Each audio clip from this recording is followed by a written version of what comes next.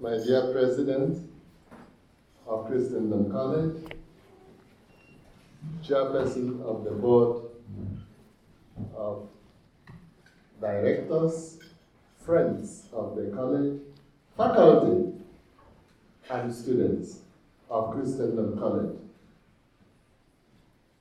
Ladies and gentlemen, it's a joy for me to be with you once more in this year of 35 years of Christendom College. Pope Benedict XVI, in his apostolic letter, Porta Fidei, issued on 11th October 2011, declared the year of faith, quote, to begin on 11th October 2012, the 50th anniversary of the opening of the Second Vatican Council, and it will end on the solemnity of our Lord Jesus Christ, Universal King, on 24th November this year. The starting date, continues Pope Benedict, the starting date of 11th October 2012 also marks the 20th anniversary of the publication of the Catechism of the Catholic Church, with a view to illustrating for all the faithful the power and beauty of the faith. So, Pope Benedict. This time of grace, this year of faith, was actually inaugurated by the Holy Father, Pope Benedict, on 11th October 2012, in the presence of the near 260 bishops who were participating in the 13th Ordinary Assembly of the Synod of Bishops last October, but also the presidents of bishops' conferences, national, from around the world, plus 12 of the 29 fathers of the Second Vatican Council still alive. 65 of the bishops who took part in Vatican II, 69 are still alive at that time in October. A few are on the other side of 100. Only 12 could be in Rome last October. I, being the last of them all, was asked to speak. Why this year of faith? It is important we be clear on the reasons why the Holy Father declared the year of faith. Our faith needs to be strengthened. The Pope begins the apostolic letter, Porta Fidei, the door of the faith, by saying that the door of faith is always open for us, ushering us into the life of communion with God and offering entry into His church. To enter through that door is to set out on a journey that lasts a lifetime. It begins with baptism. The Holy Father reminds us that often during his ministry as successor of St. Peter, he has spoken of the need to rediscover the journey of faith so as to shed ever clearer light on the joy and the renewed enthusiasm of the encounter with Christ. The year of faith will help us to rediscover a taste for feeding ourselves on the Word of God, says the Pope, faithfully handed down by the Church, and on the bread of life, offered as sustenance for his disciples. All this will strengthen belief in Jesus Christ. Pope Benedict wants us to pay more attention to the Second Vatican Council. He timed the launching of the Year of Faith to coincide with the 50th anniversary of the opening of Vatican II, which was opened on 11th October 1962 by Blessed John the 23rd. To provide a good opportunity to help people to understand that the texts bequeathed by the Council Fathers, in the words of Blessed John Paul II, have lost nothing of their value or brilliance. They need to be read correctly, to be widely known and taken to heart as important and normative texts of the magisterium within the Church's tradition. Continues John Paul II, I feel more than ever in duty bound to point to the Council as the great grace bestowed on the Church in the 20th century. For John Paul II to say that, he knows what he's talking about. There, we find a sure compass by which to take our bearings in the century now beginning. Of the Second Vatican Council, Pope Benedict said to the Roman Curia in his Christmas address of the year 2005, if we interpret and implement it, guided by the right hermeneutic, it can be and can become increasingly powerful for the ever necessary renewal of the Council. Many of the students here, perhaps all, were not even born at the time the Council concluded. The year of faith is thus a summons to an authentic and renewed conversion to the Lord, the one Savior of the world. Various ways to celebrate the year of faith. Both the Apostolic letter Porta Fidei and the suggestions issued by a special committee of the Congregation for Doctrine of the Faith, I was a member of that committee, indicated various ways in which this year of faith can be celebrated. Examples are reflection on the faith to be intensified, more vigorous adherence to the gospel, and profession of faith in the risen Lord in cathedrals, other churches, homes, families. Religious communities, parishes, and all ecclesial bodies are exhorted to find a way during the year of faith to make a public profession of the credo. The celebration of the faith in sacred liturgy, especially the Holy Eucharist, is to be intensified. The Catechism of the Catholic Church, which is a systematic and organic synthesis of the content of the faith, is to be particularly studied because it is a precious and indispensable tool, says Pope Benedict. The CCC, Catechism of the Catholic Church, is the best compendium in our times of our faith, not a collection of hypotheses, but what we believe, so you are on sure ground. It has only 700 pages. If you are afraid of the pages, you read one page a day, you finish it in 2 years. I have used it for my daily prayer. 1 page or half a page per day, and it pays. Today, too, says Pope Benedict, today, too, there is a need for stronger ecclesial commitment to new evangelization in order to rediscover the joy of believing and the enthusiasm for communicating the faith. Because the faith is actually good news to be announced at midday sunshine and not a contraband good to be smuggled across the customs. Not that I support smuggling. Therefore, the year of faith should help all of us to find more credible ways to witness to Christ. Esteemed faculty and students of Christendom College and all here present, as one of our ways to celebrate this year of faith, let us focus this evening our reflection on the apostolate of the lay faithful.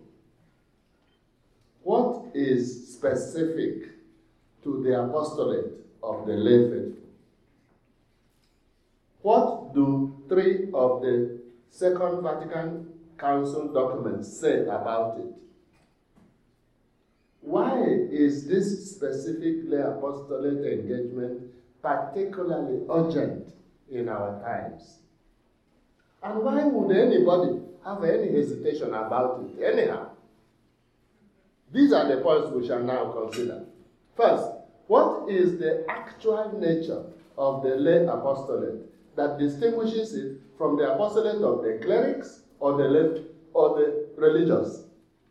The church has always understood the call to follow Christ by faith and baptism as a call to the apostolate. By apostolate, we mean the mission of the church. Why Christ founded the church? It is to spread the good news of salvation in Jesus Christ, so that all men and women may know the one true God and Jesus Christ whom he has sent. That knowing him, they may believe in him and live the new life he has won for all humanity and find eternal salvation in his name. Therefore, the Second Vatican Council declares that the Church carries out this mission through all her members. Quote, the document of the Apostolate, for by its very nature, the Christian vocation is also a vocation to the apostolate. No part of the structure of a living body is merely passive, but each has a share in the functions as well as in the life of the body. Indeed, so intimately are the parts linked and interrelated in this body that the member who fails to make his or her proper contribution to the development of the church must be said to be useful neither to the church nor to himself or herself. So the council. There are no spectators in the church. It is not like soccer, which I know better than American football. In soccer, there are 22 players. In American football, there are 22 also who are playing. But there are 22 million who are watching and cheering and yelling and booing and giving directives. But they are spectators. Everyone in the church has a role to play. No one in the church is a spectator. Everyone in the church shares in the church's mission according to the person's vocation and mission. There are three major categories of vocations in the church: bishops, priests, and deacons. They are called to sanctify the people of God, to preach the word of God, and to gather the people of God together. To preach, to sanctify, and to gather. Consecrated people, religious, and people in various forms of consecrated life are called to take and live the three evangelical counsels of chastity, poverty, and obedience, and to show in this way that the kingdom of God and its overmastering necessities are superior to all earthly considerations, raising people's mind to the world to come. That is their apostolate. But the vast majority of the members of the church, indeed, 99.9% are the lay faithful. They are called by baptism to witness to Christ in the secular sphere of life. That is, the family, work and leisure, science and culture, politics and government, trade and commerce, mass media, national and international relations. Their specific apostolate is the main concern of our reflection. I consulted the statistical yearbook of the church, published last March. I will not bore you with figures because you can get the copy afterwards. But Catholics in the whole world, when you calculate the numbers, the bishops, 5,000, round figure. The priests, 412,000. The religious women, 721,000. The religious men who are not priests, 54,000.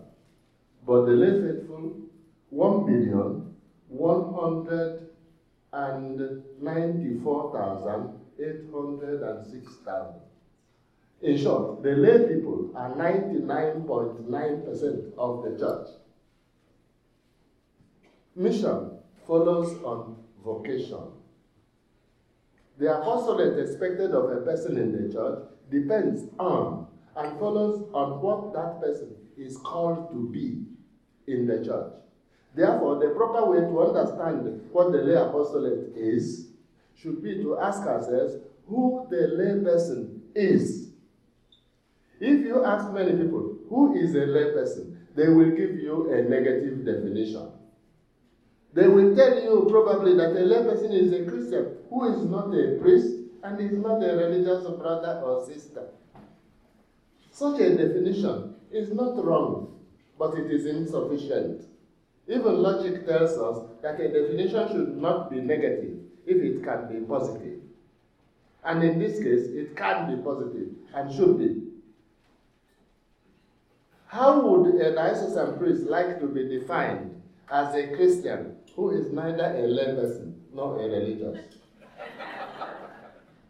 A definition is important because it hits at what is considered most essential regarding the defined thing or person or group or concept. The fathers of the Second Vatican Council go about the definition of the lay people rather very carefully in paragraph 31 of Lumen Gentium.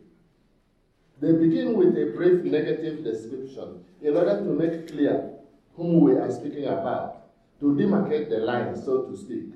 The bishops of the councils describe the term laity here, understood to mean all the faithful except those in holy orders and those in the religious state. That's a negative description, but that is in order to start.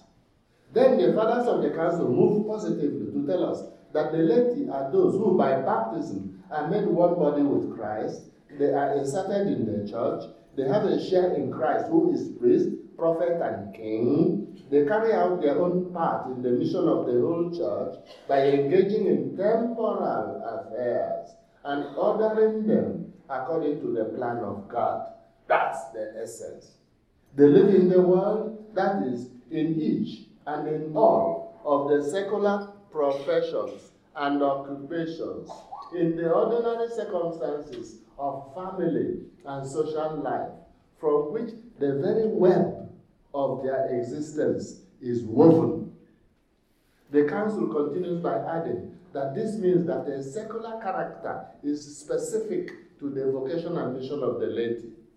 They are called, quote, to work for the sanctification of the world from within in the manner of leaven. It is the responsibility of the laity to illuminate and organize temporal affairs. That means family, work, leisure, politics, government, trade, science, technology, quote, in such a way that they may always start out, develop, and persist according to Christ's mind, to the praise of the Creator and Redeemer. Lumen Gentium 31. Now we have a positive and dynamic definition of a layperson. A person who by baptism is incorporated in Christ and the church is called to evangelize the secular order. Blessed John Paul II calls on the lay faithful to realize the height and depth of their calling. In the Christi Fidelis Laity, the document he wrote after the synod on the lay faithful, he wrote, "Only through accepting the richness in the mystery that God gives to the Christian in baptism is it possible to come to a basic description of the lay faithful.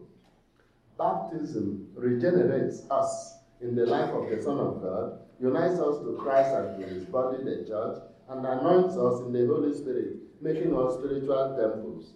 The Second Vatican Council, therefore, dedicates the decree, Apostolic Arinze, to explaining the apostolate of the lay faithful and urging the laity to be generous in witnessing to Christ. In the concluding paragraph, the Council Fathers declare, the Church then makes an urgent appeal in the Lord's name that all lay people give a glad, generous, and prompt response to the impulse of the Holy Spirit and to the voice of Christ, who is giving them an especially urgent invitation at this moment. We can speak of lay apostolate engagement as individual apostolate, or also of apostolate organizations in more specifically secular areas. With the encouragement of the Second Vatican Council, papal teaching, and the support of the bishops and priests, the lay faithful in the last half-century are developing more and more ways of witnessing to Christ in the secular sphere. Organizations of Catholic men and women are getting more directly involved in socio-cultural and political matters. Blessed John Paul II reminds the lay faithful that public life is for everyone and by everyone. Justice demands respect for the rights of people and in society. In order to achieve this task, directed to the Christian animation of the temporal order, in the sense of serving persons and society, the lay faithful are never to relinquish their participation in public life, that is, in the many different economic, social, legislative, administrative, and cultural areas which are intended to promote organically and institutionally the common good. It's no use for a layperson to come turn around and say, politics is dirty. Politics is not dirty, but a particular politician could be dirty. Why don't you get into action? Why don't you get elected? Why don't you get active in a political party? Why don't you get into the Senate and into the House of Representatives and capture the key posts there? Or you just do nothing like the apostles. When Judas Iscariot was organizing very carefully, Peter, James, and John were sleeping. Christ woke them 3 times. They were still sleeping, but Judas was not sleeping. And Judas, when he completed his job, then the apostles woke up. And Peter wanted to use the sword, and Christ did not even approve it. I think he wanted to cut off the whole head of Malchus. He got only the ear. And Christ put back the ear where it belonged. And Peter ran away, and all of them ran away. They were not lay people, but they are symbols of lay people who, instead of getting into political action, don't do anything. Then when other people have ruined the whole state, they get into their rooms and sprinkle holy water in their rooms and say the rosary. Of course, we should pray and use holy water, but that does not replace positive, organized lay action. Pope Benedict XVI distinguishes between what the church is expected to do as church and what lay faithful can and should do as citizens. The quotation is rather long. I will not bore you with this because you can make copies later. But essentially he says, the church cannot and must not take upon herself the political battle to bring about the most just society possible. She cannot and must not replace the state.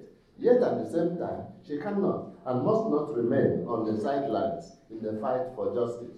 She has to play her part through rational argument, and she has to reawaken the spiritual energy without which justice, which always demands sacrifice, cannot prevail and prosper.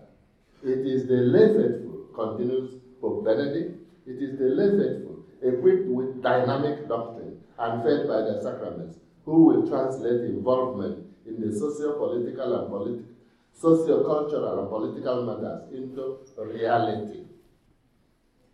This is precisely what the lay apostolate organizations under consideration strive to do.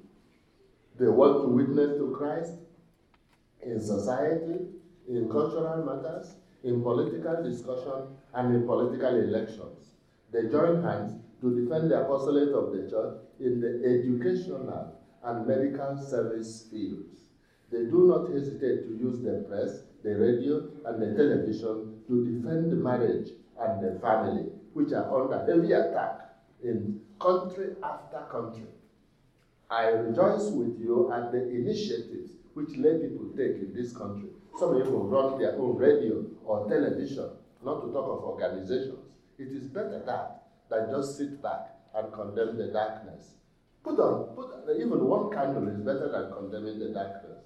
Some of these dynamic lay organizations are associations of professionals who are engaged to see how best they can witness to Christ in society.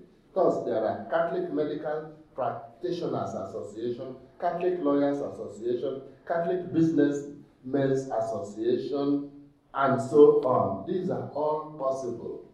The Holy Father, speaking to African lay people during the publication of the document in Cotonou, Benin, after the African Synod too, said, I also encourage you to have an active and courageous presence in the areas of political life, culture, the arts, media, and various associations. Do not be hesitant or ashamed about this presence, but be proud of it and conscious of the valuable contribution it can offer to the common good. Now, I would like to mention parts of what 3 major Vatican II documents said on the lay apostolate. I will not read the whole of it. so as not to bore you. The three documents are Gaudium et Spes, Lumen Gentium, and Apostolicam Actuositatem. That is the document on the church in the world of today, the document on the church, and the document on the lay apostolate. The document on the church in the world of today, the most famous paragraph on this particular point is paragraph 43. The council entitles that paragraph the help which the church strives to give to human activity through Christians. The council begins by telling Christians that they must not make a divorce between their duties as citizens and their duties as Christians, that they must have a vital synthesis between the two as citizens, and says that those Christians are mistaken who, knowing that we have on earth no abiding city, but seek one which is to come, think that they may therefore shirk or avoid their earthly responsibility. Such people are forgetting that by the faith itself, they are more than ever obliged to carry out these duties, each person according to his or her own vocation. That means religion and duty as citizen are one piece for us. They are not to be regarded as watertight apartments duties. The council equally condemns the divorce between religion and daily life. It says that those people are mistaken who imagine that religion consists in acts of worship alone and in the discharge of certain religious obligations, and that they can plunge themselves into earthly affairs in such a way as to imply that these are altogether divorced from the religious life. In a more generalized way, it calls attention of such people who think it consists in Sunday Mass, and whatever they do from Monday to Saturday have nothing to do with their Christianity. The council declares such a mentality to be wrong. It says, the split between the religion which many profess and their daily duties deserve to be counted among the most serious errors of our age. Long since, the prophets of old fought vehemently against this scandal, and even more so did our Lord Jesus Christ in the New Testament threaten it with grave punishment. To put it in simple terms, those Christians who think that religion consists mainly in going to Mass, but it does not matter on Monday and Friday, they are mistaken. I put it in simple language. Paddy Smith, who is not from Front Royal, Paddy Smith always went to Mass. He never missed a Sunday. But Paddy Smith went to hell for what he did on Monday.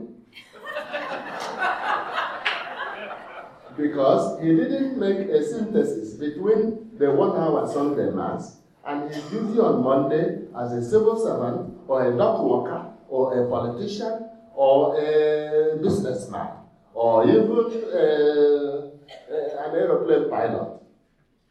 We have to make a synthesis between them. Then the council goes on. There must not be any false opposition between professional duties and social activities on the other hand, and religious duties on the other.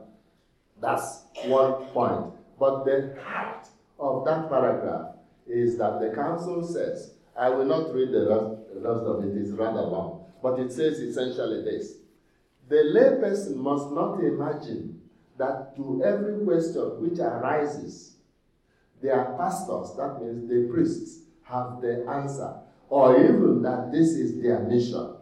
Rather, taking into account the teaching of the church, let the layperson take on his or her own distinctive role. That means the duties of the layperson in the socio-cultural and political area are such that it is not from the clergy that they will get directives on what to do in those areas. They must take on their own distinctive role. From the clergy, they will get the doctrine, and they will get the sacraments. We have Social Doctrine of the Church, a book of 525 pages, on family, work, leisure, strikes, government, voting, society, national and international relations. But then the layperson must then take on their own distinctive role and their own responsibility, where they are not. The lay apostolate is no gift to the clergy. The lay people are just doing their part, and the priests are doing their part. I could go on, but there is no need. A second document, Lumen Gentium. I already touched the heart of what it spoke in paragraphs 31 to 38. Baptism is the foundation of the lay apostolate. The lay apostolate is a participation in the saving mission of the church herself. Through their baptism and confirmation, all the laity are commissioned to that apostolate by the Lord Himself. They are nourished especially by the Holy Eucharist. The Council goes on to state the specific quality of the lay apostolate. The laity are called in a special way to make the church present and operative in those places and circumstances where only through them can she become the salt of the earth. Besides this apostolate, there is also the collaboration by the laity with the clergy in what can be described as inner church affairs. That is, the lay people work with the clerics in the parish council, in the parish financial projects, of course, building of parish church hall, organizing of groups in the parish, excellent. Teaching of catechism, excellent. But that's not the height of the lay apostolate. A greater mistake still to think that the top lay people in the parish are those who help the priest to distribute Holy Communion, those who struggle, who will open the tabernacle. They are not the top lay apostolate people. The top lay apostolate people are the lay people in Congress and in the Senate, and those in the business society, and those in Wall Street, and those who control the finance of the country, and those who are in the international corporations, and those who are in the news media that set a tone. That's the heart of lay apostolate, which does not mean not to value cooperation by lay people in inner church affairs. That also.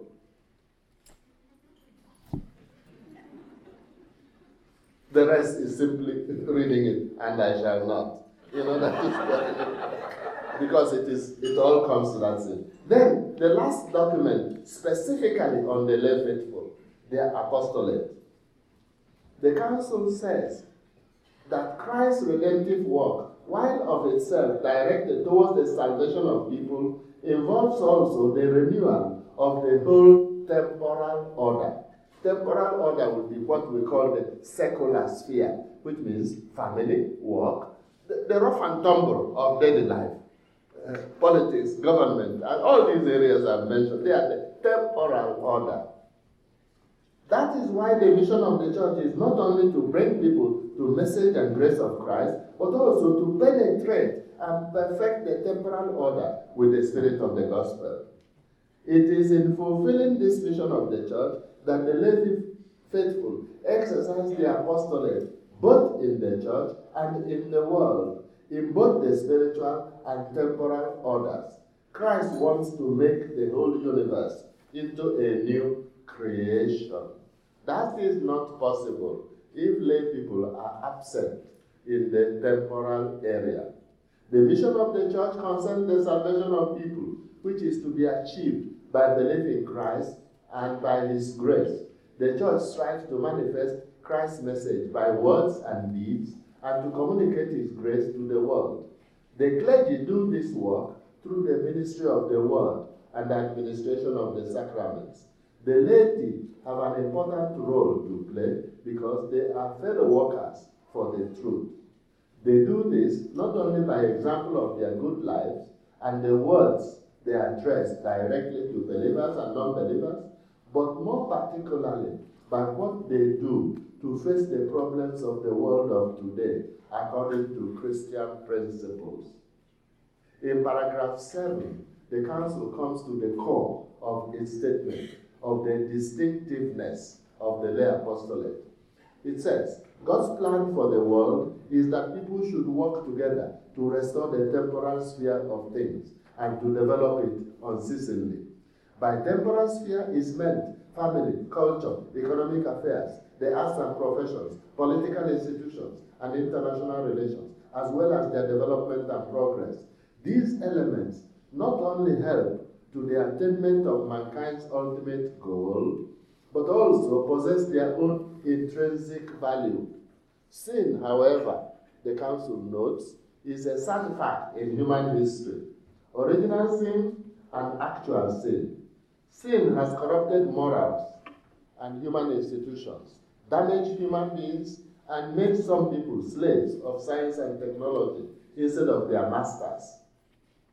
The whole church must work hard to help humanity to direct the temporal order to God through Christ. Pastors do this by teaching the correct doctrine on the purpose and use of temporal things and making available the moral and spiritual aids by which the temporal order can be restored in Christ. But this is the area where the lay faithful in particular are called to operate. The incisive words of the Council are what quoted. The laity must take on the renewal of the temporal order as their own specific obligation. Led by the light of the gospel and the mind of the church, motivated by Christian love, let them act directly and definitively in the temporal sphere. As citizens, they must cooperate with other citizens, using their own particular skills and acting on their own responsibility. Everywhere and in all things, they must seek the characteristic justice of God's kingdom. The temporal order must be renewed in such a way that without the slightest detriment to its own proper laws, it can be brought into conformity with the higher principles of the Christian life and adapted to the shifting circumstances of time, place, and person. Outstanding among the works of this type of apostolate is that of Christian social action. This sacred synod, that is the Council, desires to see it extended now to the whole temporal sphere, including culture. And clerics and religious should recognize this and support it. When the lay people do their own apostolate, they are not making a gift to the clerics. They are simply doing their part in the work of the church. Granted, the clerics will be the bishop is the leader, yes, but the leader of the team is not the whole team. When the others play their part, they are not doing a tribute to the leader. They are just contributing to the good of the whole team. Now, let us ask ourselves, what are some of the reasons why the lay apostolate engagement as outlined is particularly urgent in the world of today? The phenomenon of God being left out of life in society, this phenomenon is growing in one country after another in the world of today. Even in countries that have been traditionally Christian, there are people who live and who want others to live as if God did not exist. This secularism appears in their families, in their schools, in their places of work and recreation, in the mass media, politics and government, in the academia, and in the promotion of science and technology. While bishops and priests are expected to preach about the honor due to God, it is the lay faithful who live in the secular sphere, who meet their colleagues in the various arenas just mentioned, and who are better placed not only to witness by word, but also and especially to show by the example of their lives that human society has to pay attention to God. So that's one reason why it is particularly urgent, secularism. Faith and culture have to meet. By the incarnation, the Son of God took on human nature and inserted himself into a concrete and particular culture, people, language, ways of expressing oneself, and ways of celebrating. It is for the laity, each according to his or her profession and competence, to show positively in society and to argue when necessary. that the encounter with the gospel of Jesus Christ all along the corridors of 2 millennia has been an event of inspiration and elevation for culture and has built bridges between peoples. If it were not for the church, I would not be sitting here this evening. Moreover, it has enriched the fiber of social relations, inspired the arts, humanized and elevated education, and been a powerful motivation for works of charity and mercy. In the university, lay people should significantly respond to the call of the church.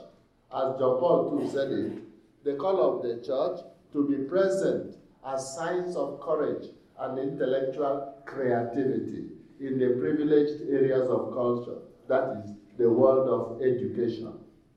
Although clerics and religious can and should do this, the witness of lay people acquires convincing credibility. If a priest on the staff in a university does something good, people are likely to say, that's what we expect from them. But if a lay person does the same, the convincing capacity increases because that lay person is with the others in the rough and tumble of daily life. They cannot say he does not understand us. He lives in an ivory tower. Marriage and family are under attack in one country after another. There are forces which banalize, desacralize, commercialize, and even ridicule marriage and the family. Think of ideologies that glamorize sexual relations outside marriage, that support same-sex unions, and which regard abortion as a right and push for euthanasia. The witness of lay people in the mass media, in parliaments, in governments, and in academic institutions is irreplaceable. Lay people will find as a mine of solid information the document already mentioned, the compendium on the social doctrine of the church. Urbanization and population movements mean that in many countries, a high number of young people flock to the cities where they seek work, which they often don't find. Disoriented, poor, and hungry, they become a prey to strange ideologies and groups that tempt them to one evil or the other. Apostolic-minded lay people are needed to help to share with these youths some hope, fraternity, gratuitousness, kindness, and Christian solidarity. They are also needed to see what can be done about unemployment, housing, poor housing, provision of soup kitchens where necessary, help to young people to find suitable conditions for apprenticeship, laws regarding remuneration for house servants, and protection against child labor, not to talk of human trafficking. The church in each country can ask herself what image there is in that country of the gospel, in the mass media, and in cultural thought patterns in the country in question. Are the lay people hesitant, slow, or even afraid to show their faith in public? Do they hide like Nicodemus and visit Jesus only by night? Do they regard the presentation of Catholic doctrine on marriage and the family, on abortion, on euthanasia, and the defense of this position? Do the lay people regard all this as the duty of the clergy, while the lay people are regarded as doing enough if they attend Sunday Mass, and the priest should stand outside and congratulate them for their bravery in coming to Sunday Mass? Politics and government have to be evangelized. These are specific fields where the lay people are called to bring the Spirit of Christ into the various areas of secular life. If the lay people do not do this, who will do it? If a priest goes into politics, we say, no, you don't do that. That's not what you are ordained for. The presentation of the Christian stand on social questions, when made by a lay person who is well prepared, has special power to convince the general public, much more than the witness of a religious or a cleric. very symbolic and convincing, is the example of that king in Europe, who was against abortion. And when the parliament was pushing it, he refused to sign. And he said, instead of signing it, I resign as king. And you can get on with your rotten project. And he did so. That is Christianity. Such action is worth more than 1,000 words. We could go on, but let these reasons suffice to reinforce our conviction of the irreplaceable role of lay engagement if the church is to be fully present in society. But I will not omit mentioning one case. In my own country, there was once, they were discussing the liberalization of abortion laws. That means to make it easier to kill unborn children. And it was a Catholic who had never seen the inside of a university, who was member of parliament, who was appointed chairman of the committee of the House of Representatives to examine the bill for that discussion. Who was to lead? I know, because I knew him. He was a very capable person. At diocesan meetings, he faced lawyers and tore them to pieces.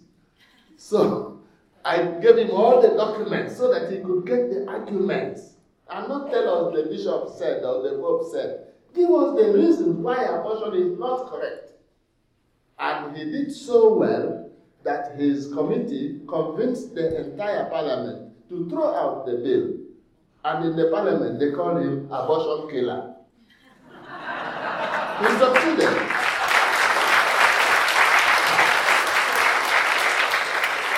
After that, you can come to Mass on Sunday. Then we can sing the Mass, even in Latin. To conclude, because we have finally to conclude, why then do some people hesitate to support full lay engagement, such as we have discussed? Why would anybody hesitate? Here are some reasons. Some people say, oh yes, all this doctrine is attractive and dynamic. But then, there are risks. The risk is too much. They preferred a beaten track where the clergy gave the needed leadership and things went well. They said that this has served the church very well and society very well for centuries, and there is no need to adventure into uncharted waters. As one priest told me in Italy, my lay people, there's no need for council and all this lay apostolate. My people are very good. I love them, they love me. I see what is to be done. I'm in the parish for 50 years. I tell them, and they always do it. So we don't need any council. We don't need organization. I am the council. That would be nice if all his parishioners were under age 5.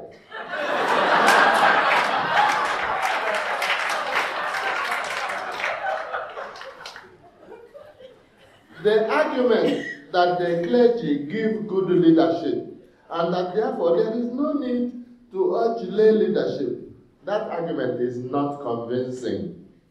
The church is not identified with the clergy. The clergy, in any case, are only 0.1% of the church. Clericalism is exaggerated control of everything by the clergy. It does not produce mature Christians among the laity. It refuses to learn from the history of the setback the church has had in some countries where clerical dominance in past ages has boomeranged into extreme reactions by some lay people in our times. I nearly mentioned the country, but I will not. Some clerics and some lay faithful regard the lay apostolate as power struggle in the church. The lay people want more power in the church. They don't see why all the clergy should have all the power. Would they even want to study theology and canon law in order to challenge the clerics on the same level playing ground? The answer is that the lay faithful should take on their own distinctive role. This does not suggest that they should ignore the clergy or rival the clergy or fight them. It is simply to assert that the apostolate specific to the lay faithful is the Christianization of the temporal order as insiders in the manner of leaven, salt, or light, which act from within. This is not the apostolate specific to the clergy. It is not. The church is a communion. If each of us does our part, the whole church functions well. It is important to have a correct ecclesiology. The church is a communion of all the baptized in Christ. Baptism gives all the disciples of Christ a fundamental equality, and they share in the general mission of the church. By the will of Christ, priests and bishops are pastors in the church. They act in the name of Christ, the head of the church. They do not lord it over the laity. With St. Augustine, they can say, "What I am for you terrifies me. What I am with you consoles me. For you, I am a bishop, but with you, I am a Christian." The former is a title of duty, the latter one of grace. The former is a danger, the latter salvation. That I'm a bishop for you is a danger for me. It's not a pension post for enjoyment or Hitlerization. That's St. Augustine. That bishops and priests are pastors in the church is a question of sacramental designation through the sacrament of holy orders. In the diocese, the bishop is the leader of the church community. As a leader, his servant. If the Pope is called the servant of the servants of God, who do you think you are as bishop or priest? You are their servant. The steward does not own the dinner, but the steward is expected to serve the guests. Suppose the steward begins to assert, "I own the dinner." The whole equation changes. A lay theologian who explains the Catholic stand on some question of faith and morals over the television does very good work. Very good work. Many people will sooner believe a lay person speaking over the television, a lay Catholic of it, than believe a bishop. Because they say the bishop, of course, that's what we expect the Vatican to say.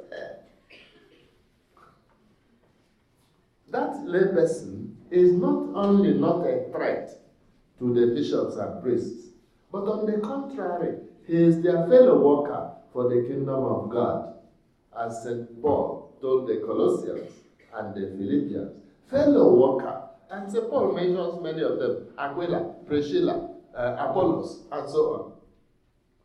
But this is on condition that he remains faithful to Orthodox Catholic doctrine, of which the Pope and the bishops in communion with him are the authentic exponents, the magisterium. No one person setting up self against what the bishops and the popes are teaching is anymore a good Catholic in good standing, obviously. Whether that one person be bishop or priest or lay person does not matter. Sometimes the reasons for hesitation are that the lay faithful have not received adequate doctrinal and apostolic formation, so that they lack the courage to defend the church in the public square. If you ask them, why is contraception not correct? They say, wait a moment, let me go and ask the parish priest. So you can't give the reason. Then your formation has not been up to what is expected. The answer is clear. Prepare them. Set up suitable pastoral, theological, and lay apostolic centers. Get the lay people to study theology and canon law and all the other ways of association. Form associations of Catholic professionals, such as for medical doctors, lawyers, business people, and university dons. Catholic doctors need a specific Catholic Doctors Association, where they can get a chaplain who will give them serious theology on bioethics and supply them with the books. Then they can be good doctors and good Catholics. Catholic lawyers on their own area, in their own area, and so on. If that is not done, how can you expect such a layperson to go at the television and begin to defend the Catholic stand? They won't be able. They run away like Nicodemus and visit Jesus by night. Support them with well-chosen chaplains and libraries. The answer cannot be to retire into the sacristy and let the clergy run the whole show. Launch out into the deep. We marvel at the depth and magnanimity of God's grace. The Lord Jesus, in the mystery of the church, has called all humanity to share in the wonders of the redemption. He has in the church provided for the equal dignity of all the baptized, together with diversity and complementarity in the various apostolates that they expected to carry out. Our prayerful hope is that this year of the faith may have as one of its fruits that the lay people will realize more and more the dignity of their calling in the church and in the world, and that they may more vigorously take on their own distinctive role and launch out into the deep. May our Blessed Mother, the Virgin Mary, Queen of Apostles, obtain for us the grace that it may be so. It's finished.